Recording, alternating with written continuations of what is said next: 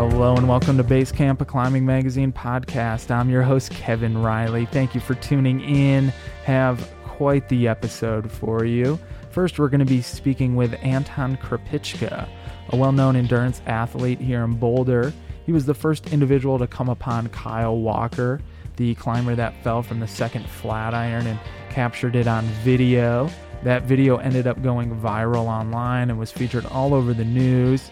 The incident caused some controversy online about scrambling, so I want to get Anton's account of the accident and how this accident and others have impacted his own feelings about the craft. We also spoke about the Scram Pack by Ultimate Directions that he designed. It's a very well thought out minimalist alpine pack for moving quickly in the mountains. I've been wearing it. I actually took it up the Skywalker Couloir this morning up in the Indian Peaks, and I just absolutely loved it. So Anton shared his inspiration to design the pack and some of the intended uses.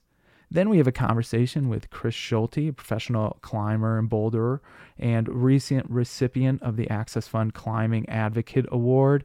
We talked about his alpine bouldering article in Climbing's June-July issue, about what inspires him to put up FAs, and how he got into climbing in the first place.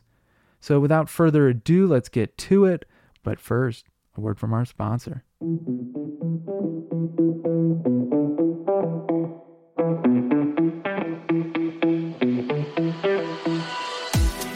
Tired of the same old lifestyle climbing shoe? Time to check out the Evolve Rebel, winner of Climbing's Editor's Choice Award. It has a lightweight feel and water-repellent upper, a cushioned midsole coupled with a rubber toe cap for durability, and heel side reinforcement for stability. But don't take my word for it. Hear what these climbers have to say. And have you seen the new Evolve Rebel? I have, yeah. What do you think? They're sick. I love them. They look cool. They look steezy for sure. I just got a pair in the mail, yeah. What do you think? I love them. I think they're awesome. They're like, crack with the club type deal. Have you seen the new Evolve Rebel?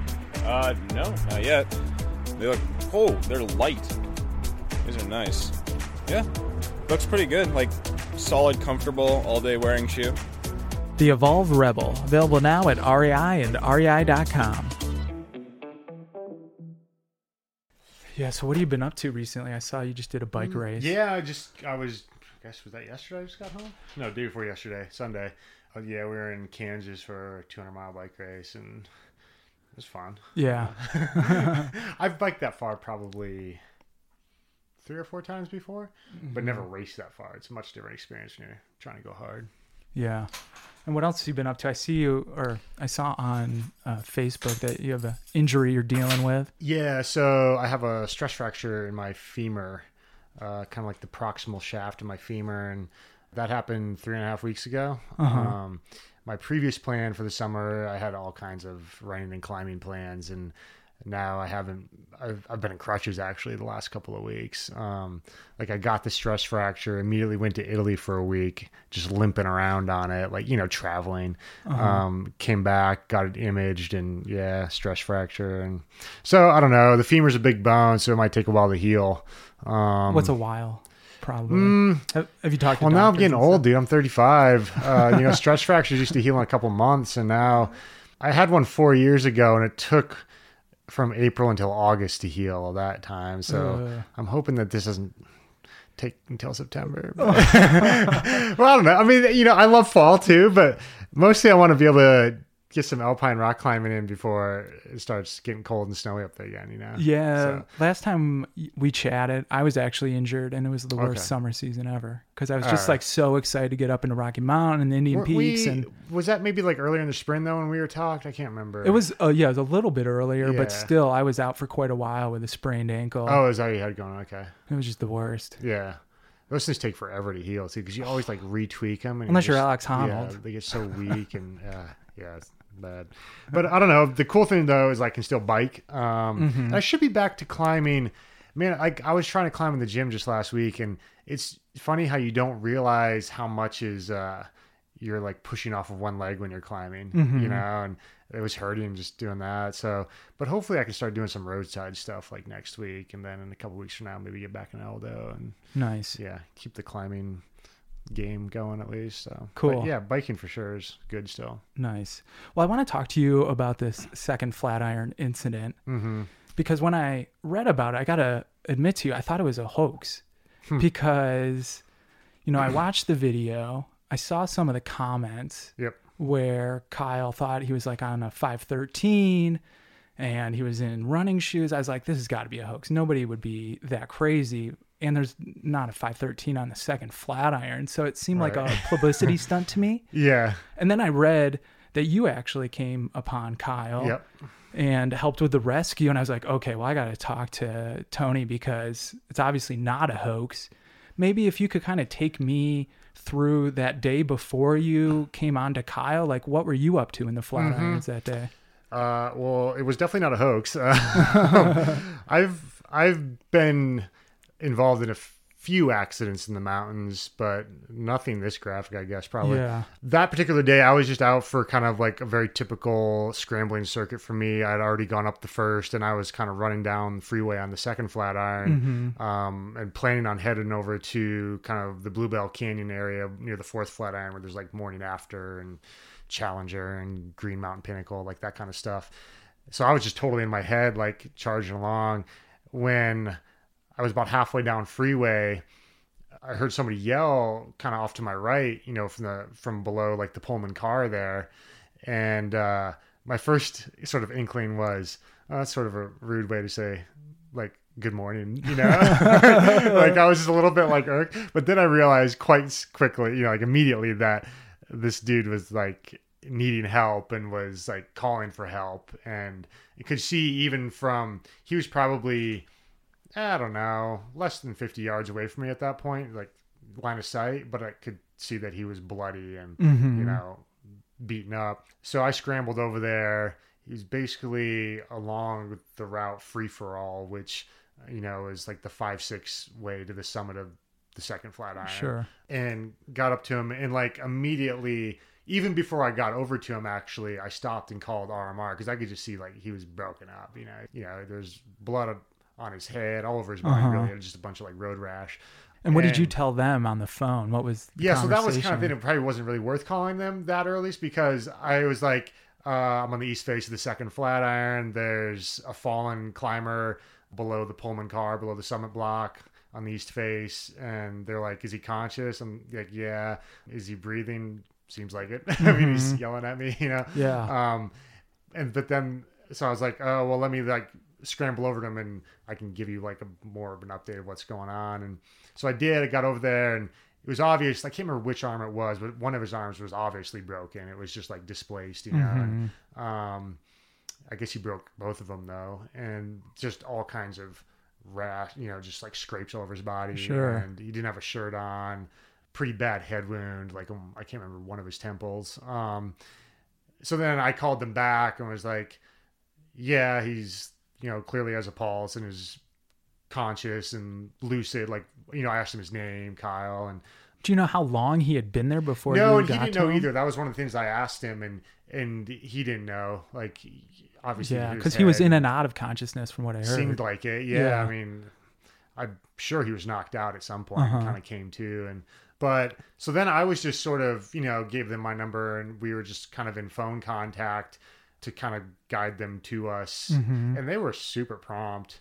Within maybe like 10 minutes of me hanging out there, like I gave Kyle my shirt and because I couldn't find his anywhere and maybe he just didn't even have one with him.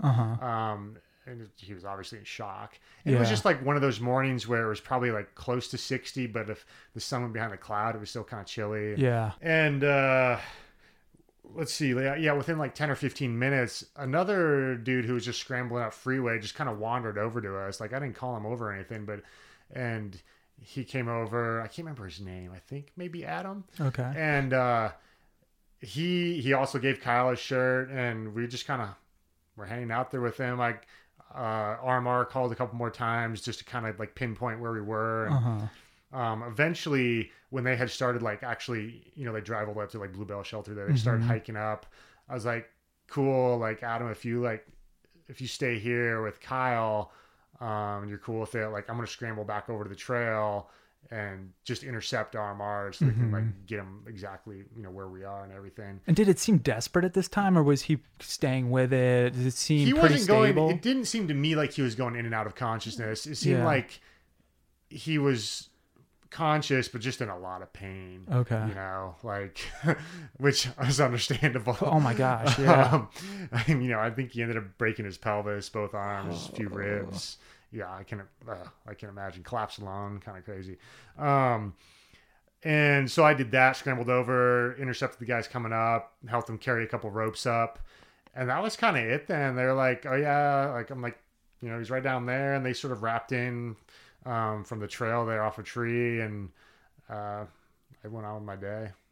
And then what did you do after? I mean, I remember, I think I went up Green. Well, I know I went up Green, and I'd have to go back and look at my train log, but I think I might have come down Bear Canyon, then up like Regency, Fifth Flatiron, Royal Arch, Fist. I don't know. It's like the most continuous long bit of scrambling in the Flatirons. It's really cool. But I can't remember exactly, but that. So you weren't really shook up from the whole situation at all, huh? I don't know. I just felt kind of removed from it. Like I've spent a lot of time in the Flatirons and have seen a lot of different people up there. Most of them are pretty solid, but the second itself is so accessible. It's really easy to get in over your head if you don't know anything about climbing, and it sort of seemed like that was the case with him because he was in running shoes. Not only was he in running shoes, but they were like road running shoes with barely any rubber on the outsole. Yeah. It was like they weren't even like trail shoes, let alone sticky rubber approach shoes or trail running shoes. What's your feeling about how he got into that situation? I don't know if you followed it all on. I did. But I've read the Mountain Project thread and was, sort of dumber for it. But I mean, that place is pretty bad, it seems like. I hadn't really realized how toxic it's going to get even worse now that Super Topo is all closed. Shut down, yeah. But I don't know. Yeah. I mean, has he touched base with you at all? So my buddy Bill Wright actually put us on an email together, and I just kind of waited for Kyle to reach out. But then, like, I was out of the country, and so, I don't know. But I didn't get an email from him, and I don't know. It's just I don't feel like I just happened to be the first human to come upon it. You know, I didn't really have any connection to it other than that. But I guess I don't know. I just thought, yeah, somebody just. I guess I didn't. I was a bit surprised afterwards when the full story came out, like how technical and obscure of a route he was attempting. Yeah. I thought maybe he had literally had slipped off of like Dodge Block or something, you know, which is kind of like that gully route that goes up there beside Freeway. And then, or maybe he had fallen off of Free for All, you know, the little 5-6 section to get up and traverse underneath the Pullman car. And, but he was on North Crack, which is like a 5.9 plus. So I'm assuming it's sandbagged. If it's 5.9 plus and tons of lichen on it. Yeah, rarely gets climbed. A bunch of like old pitons on it. My buddy Tony Bubb has climbed it, I know, and he was saying it's tricky, and I think he has a pretty good. Yeah, he's climbed a few routes around here. And he's climbed a lot. He's climbed like basically every route in the Flatirons. Yeah, absolutely. So I don't know. I was just very surprised. So then I guess when somebody was knowingly going up like a sandbagged 5.9 in road running shoes, that's when I knew like, oh, he just like really had no idea about this world, you know, which is like a rank novice, I guess. Sure. So, and it was a little strange to me that he went online afterwards and started posting these somewhat sarcastic. Yeah, everybody comments. has their own personality. Yeah, I guess it's not the way I would have handled it, but teach their own. And were you surprised by how much it was picked up by the mass media? I mean, that was all over the evening news, not just here in Colorado, but nationally. It was in all the papers. Yeah, ABC like contacted me actually, and I just declined to comment. Interesting. Why? I don't know. I didn't feel like it was the kind of thing that was newsworthy. Yeah, I was a little surprised that it showed up. I think it was mostly just because they had a video of it. Yeah, I just thought it was like a very local, kind of like novice climber accident. You know, like why? Just because there was GoPro involved doesn't make it national news. Yeah. I didn't think so. I didn't feel it was worthy of being national news, and therefore why would I comment on it? Yeah. So, And unfortunately, a week later, another individual passed away in Eldo. oh, right. On the Bastille. On Bastille, right. Yep. Which was, just super unfortunate. And I don't know, it made me think a lot about scrambling and free Yep. soloing. Yep. Is that something that you reflected on after, Yeah. these incidents that happened so close together? Because, you do Well, they're so way much scrambling and different, though, soloing. because the guy who fell off of Bastille was a very experienced climber and a very experienced Eldo soloist too. I feel like maybe the first time I ever climbed in Eldo, I encountered him like soloing up Calypso or something. But anyways, here nor there. No, of course it makes me reflect on it, because I've soloed Bastille Crack, and I've always thought of it as being like not that comfortable actually. Yeah. It's just like, it's kind of slick You're an influencer. You're posting a lot about soloing and scrambling around here on the Front Range. yeah, I feel like there's a big difference between scrambling in the Flatirons and soloing in Eldo, but and I don't know, for me, I guess, like a year ago, someone who was actually buddies with Jason Wells, passed away in Yosemite, and using climbing tactics that myself and a lot of my friends use all the time, just simul climbing, running it out on easy terrain, that kind of thing. And that one really made me like step back and be like, whoa, like maybe it's just like put in more gear. Like it's dumb, why would you run it out like when you have gear on your harness, and yeah, that one made me think a lot more, I guess, just because I actually knew Jason and I had never formally met Bob and, the man who fell off of Bastille, and I guess, and I just knew Jason to be a supremely competent climber, and I wouldn't have ever expected him to like make a mistake. It just felt so like random and objective rather than skill based, So I don't know. That one really, that one shook me for sure. Okay, well, let's talk about something that's maybe a little bit less dark. Yeah, exactly. I don't know. This is like a heavy and very like, I think it's like a very personal topic for anyone who climbs without a rope, and it's hard to like, I don't know, putting into motivation, like into words, like your motivations and because I think that like the headspace is what protects you, know, and when you're soloing, and so anytime that that little veneer gets shattered a bit. But sometimes that could save you, right? Like, yeah, if you're like, so realize, confident, you might go over the line. But yeah. if you're not as confident, you might say, you know what, this just isn't worth it. And that's a lot, like something I've been thinking about recently. Like, okay, I love scrambling in the Flatirons, but do I need to do it all the time? Even when it's like a day like today where it's maybe not raining, but it feels like it's about to rain, or it's humid. It's I'm like out there all the time. Yeah, when it's like I've like been racing thunderstorms on the Flatirons and stuff, and because you just get so confident with the terrain, and it's silly. Yeah, I don't know. It's tough. It's like tough questions. Yeah. Well, let's talk about the Scram Pack that you designed for Ultimate Directions. I actually just got one myself. I love it. Okay. So you got this cool little like minimalist backpack that for alpine climbing, ski mountaineering, stuff like that. Can you maybe tell me about the inspiration behind the pack, as well as the process of designing it? Yeah, I would say for me the inspiration was definitely a couple of years ago. I don't know, things just line up sometimes with your climbing where like partners are psyched and you guys mesh well, and a couple of summers ago that was happening for me in the Alpine here in Colorado, like in Rocky Mountain, where I was just getting on Alpine Rock a lot, and we're linking together a lot of routes and in a day, and realizing that you could approach some of these moderate Alpine rock routes in a more like aerobic way, basically, where you're approaching very quickly, you're running between routes, and then you're like running the descent, and you're simul climbing with micro tractions and that kind of thing. So maybe you're only carrying a 30-meter rope, and there just wasn't a pack that was a mix between sort of that cardio of being able to carry both your calories and your water up front, so you don't have to take your pack off while you're like hucking it up to the diamond, you know, like running sections and that kind of thing.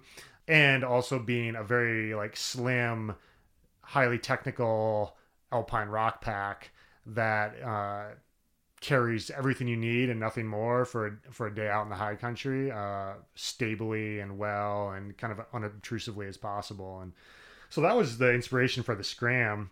And I think that we kind of nailed it. I don't know. You know, it can maybe be a couple liters bigger. It just depends on what your use is. Well, there's another one that's similar, right? Like the All Mountain, which is closer to 30 liters. I think it's a little bit behind in the development process still. But, you know, the Scram is on the market right now. Yeah. So what was like step one of creating this? Step one was, so the designer at Ultimate Direction, you know, which is here in Boulder, out in Gun Barrel, this guy, Anders Mavis, is awesome. It was hands-on from the very beginning. Basically, I just took in like my favorite packs and was like, we need to make some combination of these basically. Like, these are the features I like on this pack and these are the features I like on this pack, and let's try and like meld them together and, you know, make the ultimate pack. And just, I think I had a prototype, I can't remember, it was already a couple years ago. And, you know, like the fabric wasn't burly enough. So then we kind of updated that, and the ice axe holders weren't working quite the way I wanted them to, you know, kind of wanted to be able to like take an ice axe off without taking the pack off. And, you know, for silly situations where you are like, you know, if you're a ski mountaineer and it seems like you're often like booting up a couloir, and then all of a sudden you're like, oh boy, I wish I had crampons on. I wish I had my axe. Like, it just feels sketchy instantly, you know? So it's just iterations of that and testing it. I remember a big test I did with it last year in the spring was a full traverse of the Gore Range on skis. Well, we didn't get the last peak. It turned into a very long day. But anyways, it was sort of, to me, kind of like proof of concept, because it ended up being really burly at the end of the day with a lot of bushwhacking, and the pack held up well. But, it's a really high cardio thing where you want to have water and food up front so that you can like keep moving without having to stop and to just, get out a water bottle or something. But then also like constantly changing, like getting an axe out, putting crampons on, taking them off, like all that stuff, having quick access. You don't want to A-frame up your skis. You want to be able to have like that standard Skimo hook and loop carry, so you can just take your skis on and off your pack very easily. And that was, like a big test for the ski mountaineering aspect of it. And I thought it worked really well. Yeah. And then now it's finally on the market, and I think I'm happy with the way it turned out. Yeah. Nice. Yeah. Well, I love it. I've taken it on a few multi-pitches, taken it up Dragon's Tail. Oh, okay. Right on. Yeah. So I've enjoyed it myself. So nice job. Yeah. And that's exactly the kind of missions it's intended for, in my opinion. Yeah. Cool. Well, I think that's all the questions I had. So appreciate you stopping by. Appreciate you telling the story. Yeah, no problem. Thanks. It's always good to speak with Anton and wishing him a speedy recovery. Hopefully he's up in the mountains sooner than later. Next, we have our conversation with Chris Schulte. But first, a word from one of our partners, the Access Fund. You kind of get up in those finger slots and you grab that horn with your right and grab grab that left edge, and then you surf to that arête with your left hand. As climbers, it's important that we all do our part to protect the climbing areas we love and to be good stewards of the land. Recently, Matt Salmon and I went climbing with the new executive director of the Access Fund, Chris Winter. I got to ask him a couple questions. So what are some of the biggest threats that we're facing right now? Well, as climbing is growing so quickly, some of our climbing areas, our more popular climbing areas, are being loved to death from overuse. Public lands are political football right now. Land managers are dealing with shrinking budgets, and a lot of the hardware is aging. So we're at this pivotal moment where the sport's growing quickly, but we have a lot of these threats that we have to get our arms around. And what can climbers do to get involved?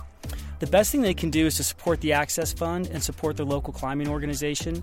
So join the groups that are really speaking up and trying to do the good work on the ground for climbers.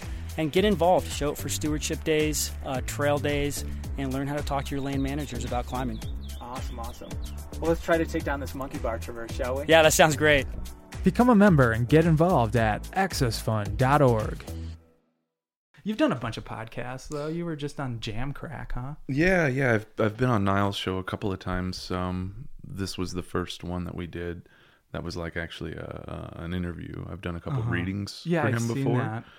And it was kind of funny. We did it in the middle of the day in a pub, and you're in Europe, right? Yeah. At the time, I was in Sheffield. Okay. I'd gone to be in Font for a stretch, and the weather was pretty bad. Went down to Switzerland for a while, and then came back to Font for a stretch, and then had a week in Sheffield, climbed some grit, and was that your first time on grit? It was my second time. I'd been like 10 years ago now, and it was cool to come back. What's your feeling about that style of rock? It's amazing. Yeah, I'm like a huge fan. Yeah, the shapes and the textures is really good. Were you climbing boulders or routes, or I guess they're kind of very similar over there? Kind of, yeah. And I will say, like, sometimes you go up to some of the cliffs there, and you're like, oh, that's cute. That's basically a highball. But then you go to some other routes or even some highball problems there, and you're like, wow, that's freaking tall, man. Yeah. And with terrible landing and all that, but it's so green and so pretty there. But it was kind of a spur of the moment sort of trip. I had intended to go back and climb routes next time I went, but just wasn't prepared, you know? So went and made a little video for BD, and hooked up with a couple photographers, and just sort of had a good time. Springtime over there. You know? Yeah. Sun was out. Everything was green, getting greener. That's nice. Yeah. So what have you been up to recently? You told me you were over in Durango and looking to get to Indian Creek. Did you make it out there? Yeah. Let's see. When did we talk last? Well, just over email, I think a week ago. Yeah, like a week ago. So let's see. I got back from Europe middle end of February. And pretty much went straight out to Indian Creek and was there for a couple of weeks. The season's been really dragging on out there. Winter's been kind of coming back and forth. Yeah, it's been happening here too. It seemed like it was going to be over, and then we got these crazy storms. It's really been stretching out. Yeah. So like it should be like kind of getting hot in the desert by now. But yeah, I mean it snowed a few days ago. Like it snowed a considerable amount. But I was there and had some really good conditions. So you've been bouldering. You're kind of known as a boulderer, I would say, right? Yeah. Do you think of yourself as a boulder? I mean, I think of myself as a climber, I guess. Yeah, but that's a good answer. I mean, I've been climbing just this year. I think it's 25 years. Okay. And I started more into alpine climbing and ice climbing and stuff, and then trad climbing, and then all of a sudden I was going to Penitente in the creek, and and then I was kind of just bouldering, and I pretty much just bouldered for over 10 years now. But recently I've seen you putting up a lot of first ascents over in Indian Creek. Maybe not a lot, but you've been putting some lines up, right? A lot of boulders and a handful of routes as well. In the last couple of years, maybe like the last 3 years, I've kind of been poking slowly back into route climbing. And where's that motivation come from to get back on the routes? Well, at first, I think it was just being out in the creek and putting up boulders and boulders and boulders. And a lot of the best lines out there, which is kind of what you can go for out there right now. Everything's fresh, so you pick the sweetest plums, kind of. And so I guess the motivation probably came from being out there and climbing on these kind of taller things, and always looking in between the lines out at the creek, seeing all these arêtes. You can't help it. They're amazing. And it's just kind of outside of the ethic there. People are, you come to the creek and crack climb, So a lot of this stuff gets overlooked. Despite there being actually a handful of really good bolted and mixed routes out there. So, the perception out there is different. So there's a wide open space out there for development. If you're into, now that we, mentioned grit routes and stuff, if you're into that style, there's a ton of stuff out there. Yeah. So yeah, I think it was just kind of Well, it's one of the cool things about climbing. If you do enough of one kind, or if you get tired of something, you can switch over to another one. Mm-hmm. And is there a style of rock that you look for when you're looking at, development? Is there a certain type of rock that really catches your eye? So I want to say what drew me to climbing it was the shapes, Mm-hmm. Like I always thought things like Cerro Torre and all of these peaks in Pakistan and whatnot are just awesome. And I kind of look at bouldering the same way. Like I want to climb some shape that's attractive to me. I want to climb a line, Mm-hmm. I don't like chase after, movement as much as a line. Okay. Impressive lines, compression if I can find it. And, to get more particular, if I had to pick, I'm a pretty big fan of sandstone. The desert's really, the desert really appeals to me right now. And, I'd say my 3 favorite climbing areas in the world, let's say for boulders, are Font and Ticino in southern Switzerland and Indian Creek. Yeah. And I was just in the last 2 months in all 3 of those places, and in rapid fire, the creek's it's kind of holding first place for me right now, just because of the lines and the space, and the setting is really good. Yeah, like being there is really cool. For options, for potential, for peace and quiet. What have you. And speaking about like kind of the creek and that atmosphere, you just recently got an award from the Access Fund, the Athlete Advocate and Steward Award. Yeah. And you've always been active in conservation, but what does it mean to you to be recognized by the Access Fund, and how do you kind of like look back at that? Oh, it's pretty generous of them. It's nice to be thought of in that way. I would say I first started working with the Access Fund kind of coming in from the side. We had like the Black Diamond Access Fund Rock Project series, which ran a handful of years ago. And that was kind of a gym to crag educational initiative, I would call it, where we would go to big cities that had a big climber population in the gyms. And we would basically go and teach these clinics about, hey, a lot of you have never been outside, right? Yeah. We did one in Brooklyn, and no one in this 20-something person clinic, no one had ever been camping. Only one person owned a car, and they live in the city, So, for example, in that example, we went out to the Gunks for the day and did like a little micro trash cleaning, chalk brushing project, and then just went climbing. And, we all rode a bus up there and whatnot from Brooklyn and bussed back down, got back at like 11:30 or something. Yeah. And as soon as everyone gets off the bus there, you see phones light up, and like exchanging numbers and let's do this again. And it was like this instant community thing, it was pretty cool. It was cool to watch, so we did that for a while. I guess that was my first more direct exposure to working with the Access Fund.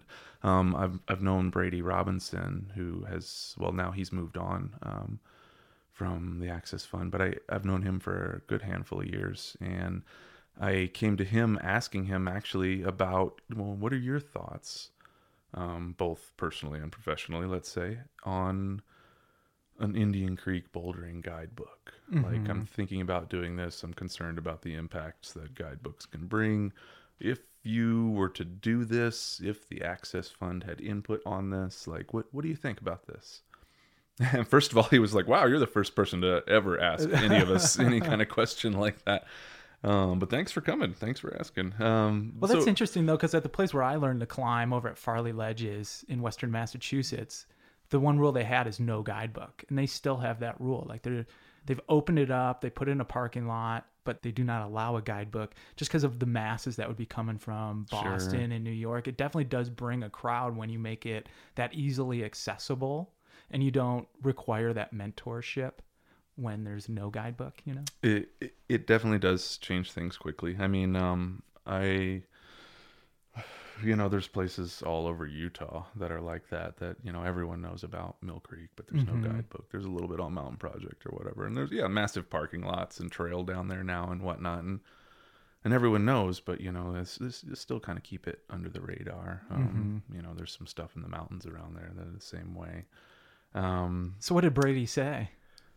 Well, we talked for a long time, and I don't know, we still kind of talk about it off and on. Yeah. I'd say, one of the points to focus on in the world when you're developing an area and thinking about releasing it to the public is there historical precedent out there, and what kind of impact are you looking at? What's already there? How are you getting to these boulders, for one? And that's, for me, that's one of the pluses of the many, many pluses and minuses of a guidebook, is driving around out there, you see there's a boulder, it's on the side of the road, straight shot, 500 yards out. Yeah. Well, you don't just park on the side of the road and plow across the desert to get to it. Sure. And to find a lot of these things, maybe they're in drainages or whatever, way up some other little side canyon. And, it does take just a little bit, not a lot at all, but a little bit of awareness and consideration to go out there and not lay waste to the place as you're just trying to get to the rock, like you're following drainages, you're following cattle trails, which, cattle grazing's been going on out there for a while, and the cows have done an amazing job of getting you trails almost right to all the bouldering areas you want to get to. So, just a little consideration there.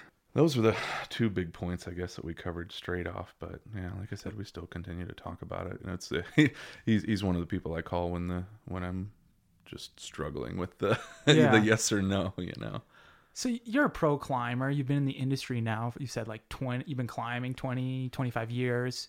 Why has it been such a big part of your life and your climbing career? When you have so much else going on.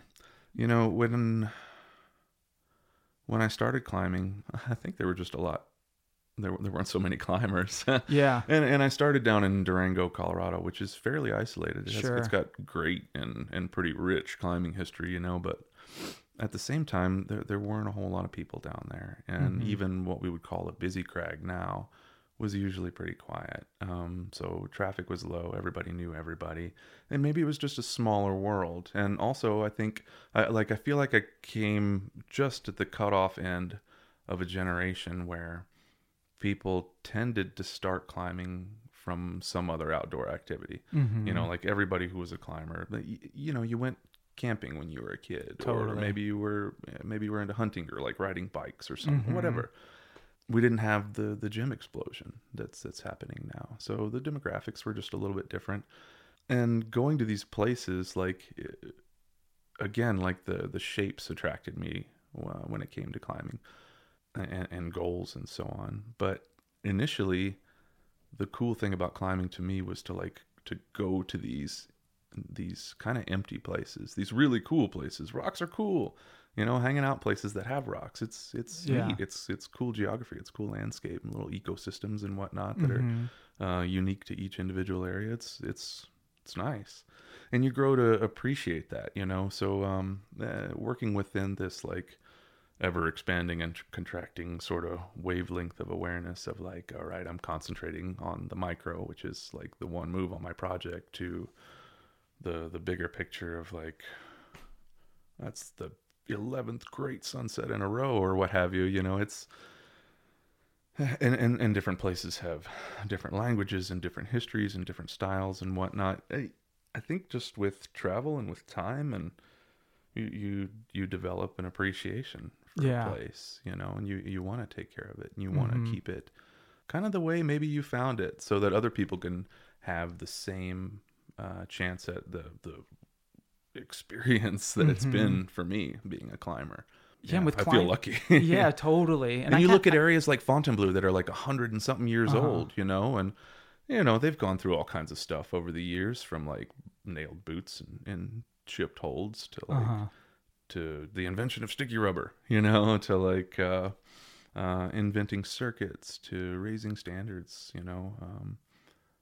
and they've been doing it for 100 years. It'd be cool to say, to look at some of our areas and be wow, that one's looking good at 100 years old.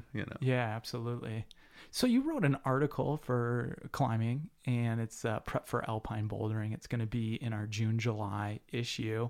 It's part of the skills department. Can you maybe point out a few of the tips that you put in that article, and maybe if you were to speak to somebody who had never been alpine bouldering before, like what's the one thing that you would want to impress upon them? Pack a lunch. Oh man. Yeah, bring everything. Oh man. I remember my first bouldering trip up to what we think of around here as the Alpine. It was, I think, the year after all of the big initial groundswell of development and bouldering went on up there. When like Dave Graham and Luke Parody and Joe Kinder and I don't even remember who all was going up there. Jim Belser was up there, like crushing. Right around that time, I think it was the following year, I came up here from Durango, where I was living at the time, to visit a friend, and I remember hiking up the Bear Lake Trail, just suffering, and I even lived at like 7,000 feet, and I was like, man, when is this going to be over? And you get up there, and a lot of stuff is kind of long and kind of steep and covers a lot of rocky ground, and here comes weather. There's a lot of things. You jump right into the deep end of the pool in a way, which is kind of funny because you're still like an hour from the car. Yeah. But you're kind of out in the rain and thunder and lightning and stuff, like. And that stuff comes in quick. Super quick, and you can rely on it. Yeah, you can. So yeah, I guess first and foremost, keep your eyes open. Yeah, be prepared. Staying warm and dry is key, and not dying of thirst or hunger is a good idea too. Your metabolism speeds up. You get dehydrated faster. It's freaking freezing cold one minute and cooking too. I can't do the project right now. I can't stick. Have you ever had any epics while alpine bouldering? Oh my God, yeah. Jeez, first one that comes to mind was being up at the Hallett Boulder, above Emerald Lake and under Hallett Peak. I was working on a problem there. Gosh, maybe is it Stranger in a Strange Land? I can't remember the name of it now. Anywho, it's kind of this tiered roof over a square cut sit down on it boulder. That's kind of like right in the middle of the crux, And you're in this kind of techie little bicycle, and I fell out of that move and sat on my left foot right on the corner of this rock and broke my foot. Oh. And again, you're not that far from the car, but yeah, crab walking and hopping and stuff like that. That was like kind of, it wasn't the best. You can always find a good walking stick until you need one. But yeah, a long way down the Talus and then hopping down the trail, all the way down there. And oh man, then I got a speeding ticket for going like 3 miles over on my way out of the park. Did you tell him you had a broken foot? Yeah, and he didn't believe me, man. It was kind of rugged, It wasn't a great interaction, but bad luck, bad day, obviously. Yeah. But yeah, that's kind of the first one that comes to mind because I actually broke something real good. But weather happens all the time, though. You could either get shut out or trapped or shut down. Or one great day some summers ago, there was this huge crew up at Area D in Mount Evans. And with all these people there, all these pads, people were trying all the high balls. There was this massive lineup on the nothing, and it was a good time, And here we are, way up high, 12,000 feet or so, at the top of this bowl. And then the weather just kind of comes over the cliff, just like that. And then everybody's just trapped, and we're there for a couple of hours. And, finally there's sort of maybe a break in the storm. And you have to hike up to get back to your car, that's right. There's like 1,000 feet of elevation gain in maybe half a mile or something. So we just started pounding for it, and oh man, more lightning rolls in, and like hiking further up into the storm on the big exposed slope and all of that. Like, I don't know. Yeah. Suddenly it changes from bouldering to like Alpine-esque with big old square on your back, Yeah, totally. You can get into it pretty quick, but, so one thing I'd like to talk about is conservation in the alpine zone, because we were talking about conservation earlier, but I think not a lot of people know about how fragile that environment is. And one thing that I've noticed over the years is there's been a lot of controversy over pad stashing in the alpine zone, but also just, cleaning off boulders and stuff like that. I think you have to be a little bit more careful about the impact in the alpine zone because it doesn't come back as quickly as it would at a lower elevation. Do you agree with that, or? Oh yeah, absolutely. I mean, it is a sensitive environment, especially when we talk about places that have things like alpine tundra, for example. It's there's a huge chunk of the year, and maybe using Mount Evans as an example, let's say Lincoln Lake, big sunny dry slope much of the year, and sensitive. If it catches a whole lot of traffic, you lose kind of all the grasses and whatnot that sort of hold the slope together, and give us all the great wildflowers in July and stuff like that. Also, there's a whole bunch of critters up there that are going to be eating your power bars. I mean, you can climb on the black wall and whatnot and watch the marmots come running up. They'll eat through your backpack. Oh yeah, we met this guy up there who had put up a number of the roots on the black wall, and while we were climbing. Yeah, marmot totally tore into his pack, ate his phone case, ate half of his lunch, just ruined stuff, Yeah. Yeah, a little awareness out there for for the critters helps too. But especially when you consider, we're kind of in a unique area here on the Front Range because we're close to Denver and Boulder and Fort Collins, and there's a lot of climbers here, and we have 1 hour access to big time alpine areas.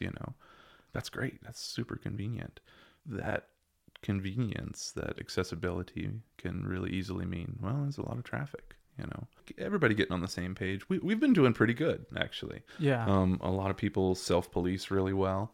There's been a handful of cleanups that we've done over the years. Various people have volunteered to organize and clean up stuff at Mount Evans and up at the park even and whatnot. Yeah, we do pretty good around here, I think. Yeah. And what about your pad selection for the alpine? Does it depend on the area? Totally. So many alpine areas. Well, usually when you can talk about an alpine area, you can just sort of jump the gun and think Talus. Totally. So many bad landings out there. It's not all like that though, is it? Sometimes you're walking out there and it's knee deep flowers. It's awesome. So I tend to like to have I use it like a BD Mondo pad pretty much all the time. They just released some new ones and they're lighter than the others, same square footage and whatnot. And square footage is kind of what I'm going for whenever I'm in the Alpine, to cover all those pointy rocks and stuff. A lot of places like Rocky Mountain National Park comes to mind, since there's kind of a lot of longer boulder problems there, and they're steep, so they cover a lot of ground.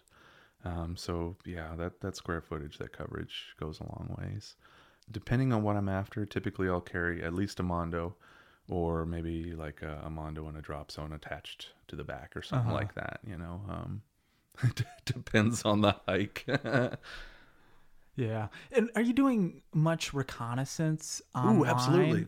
Yeah. Especially like when you haven't been to an area in a while, because sometimes you don't even know what to expect. You don't know how much snow is going to be out there, if you're going to have to dig out landing zones. And I that's actually a really good point. There isn't a whole lot of there should be some resource somewhere where somebody can like say, all right, it's spring, but it's not exactly late spring, it's not quite summer, and I want to come out from Boston and climb in the park.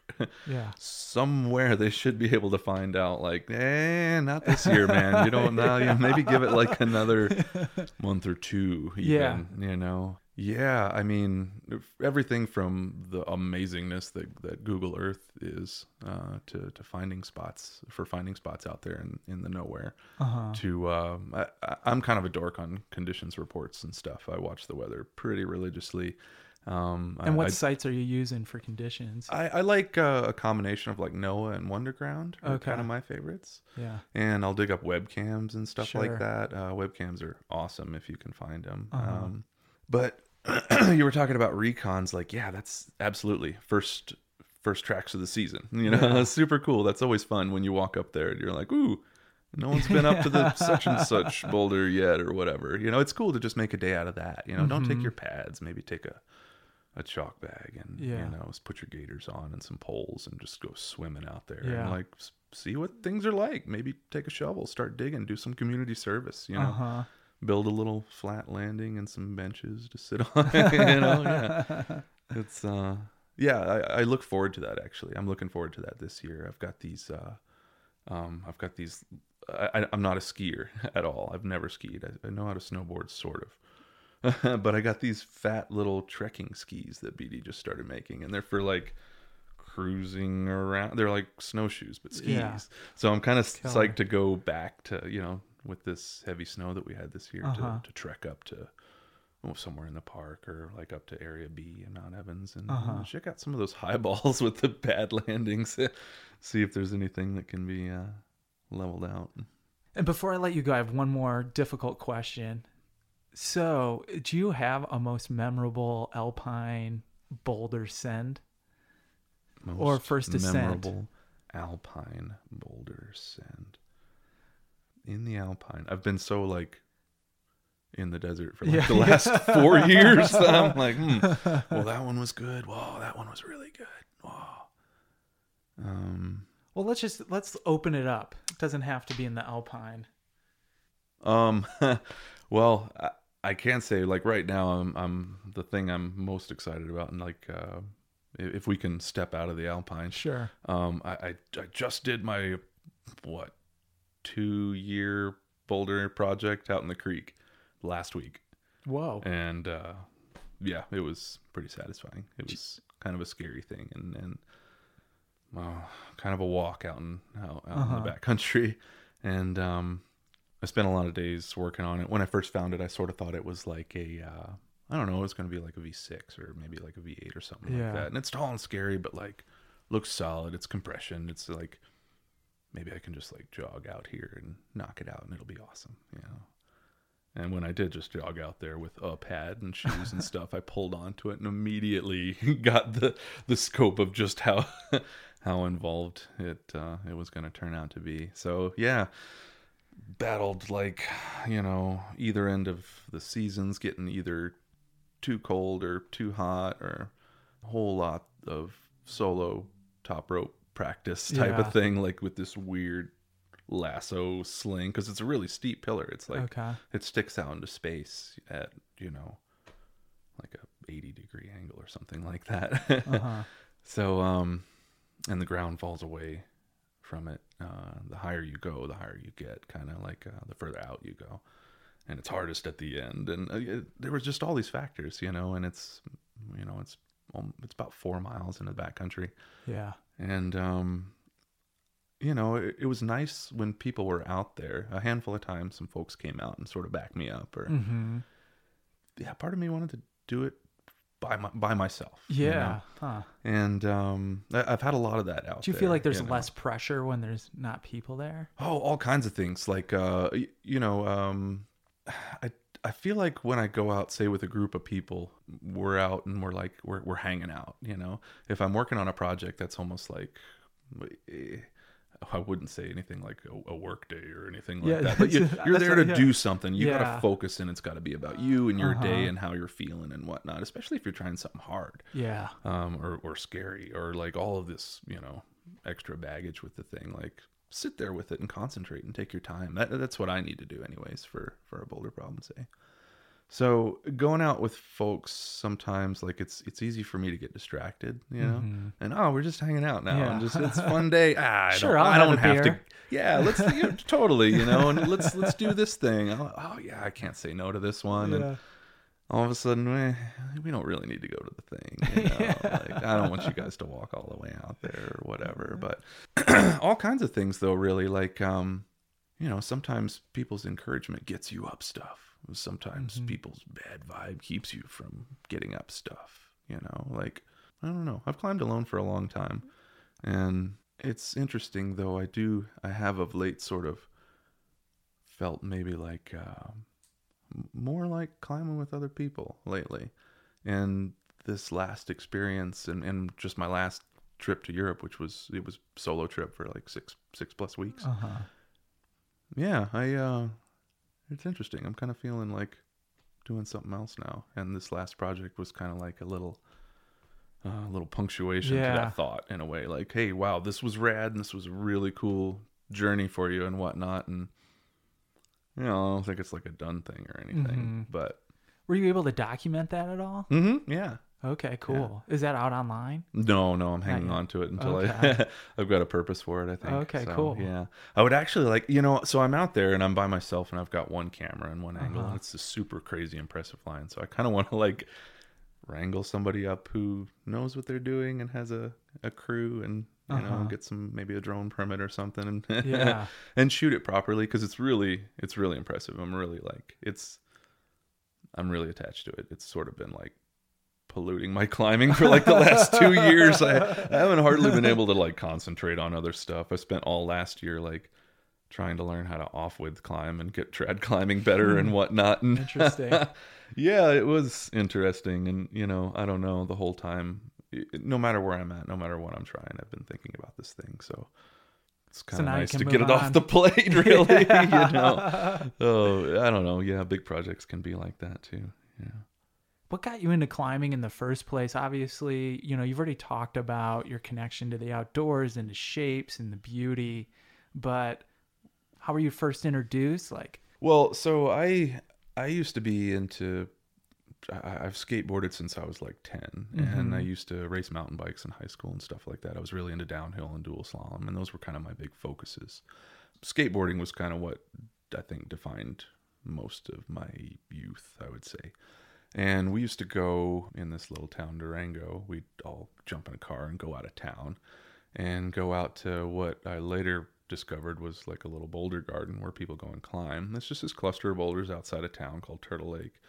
And we would go up and get on the big, we were 16, or something, get on the big boulder and burn some bowls, man, and hang out, and it was just cool. It was cool to be out there. And I would always push for it. Let's get out of town, let's get out somewhere cool. There's a nice view out there, and we'd climb up onto this boulder, and it's maybe 30 feet tall and maybe 5'2" or something, just engaging enough in a pair of simple skate shoes, But I remember coming down from that boulder with this, posse of miscreants, and we're just kind of threading through the little trails that go through all the Gamble Oak and whatnot. And right at the overhanging roadside boulder, there's this dude just locking off and climbing super smoothly out through this really steep overhang. The first thing you see when you pull up is wow, there's this overhanging boulder with chalk on holds. And I remember, hanging out and watching him climb for a bit, and pulling on a couple of the holds, and immediately getting the idea of whoa, there's some mastery involved. Absolutely. You don't to not just thrutch and blah and somehow latch the next hold, but to pull on and smoothly move with control.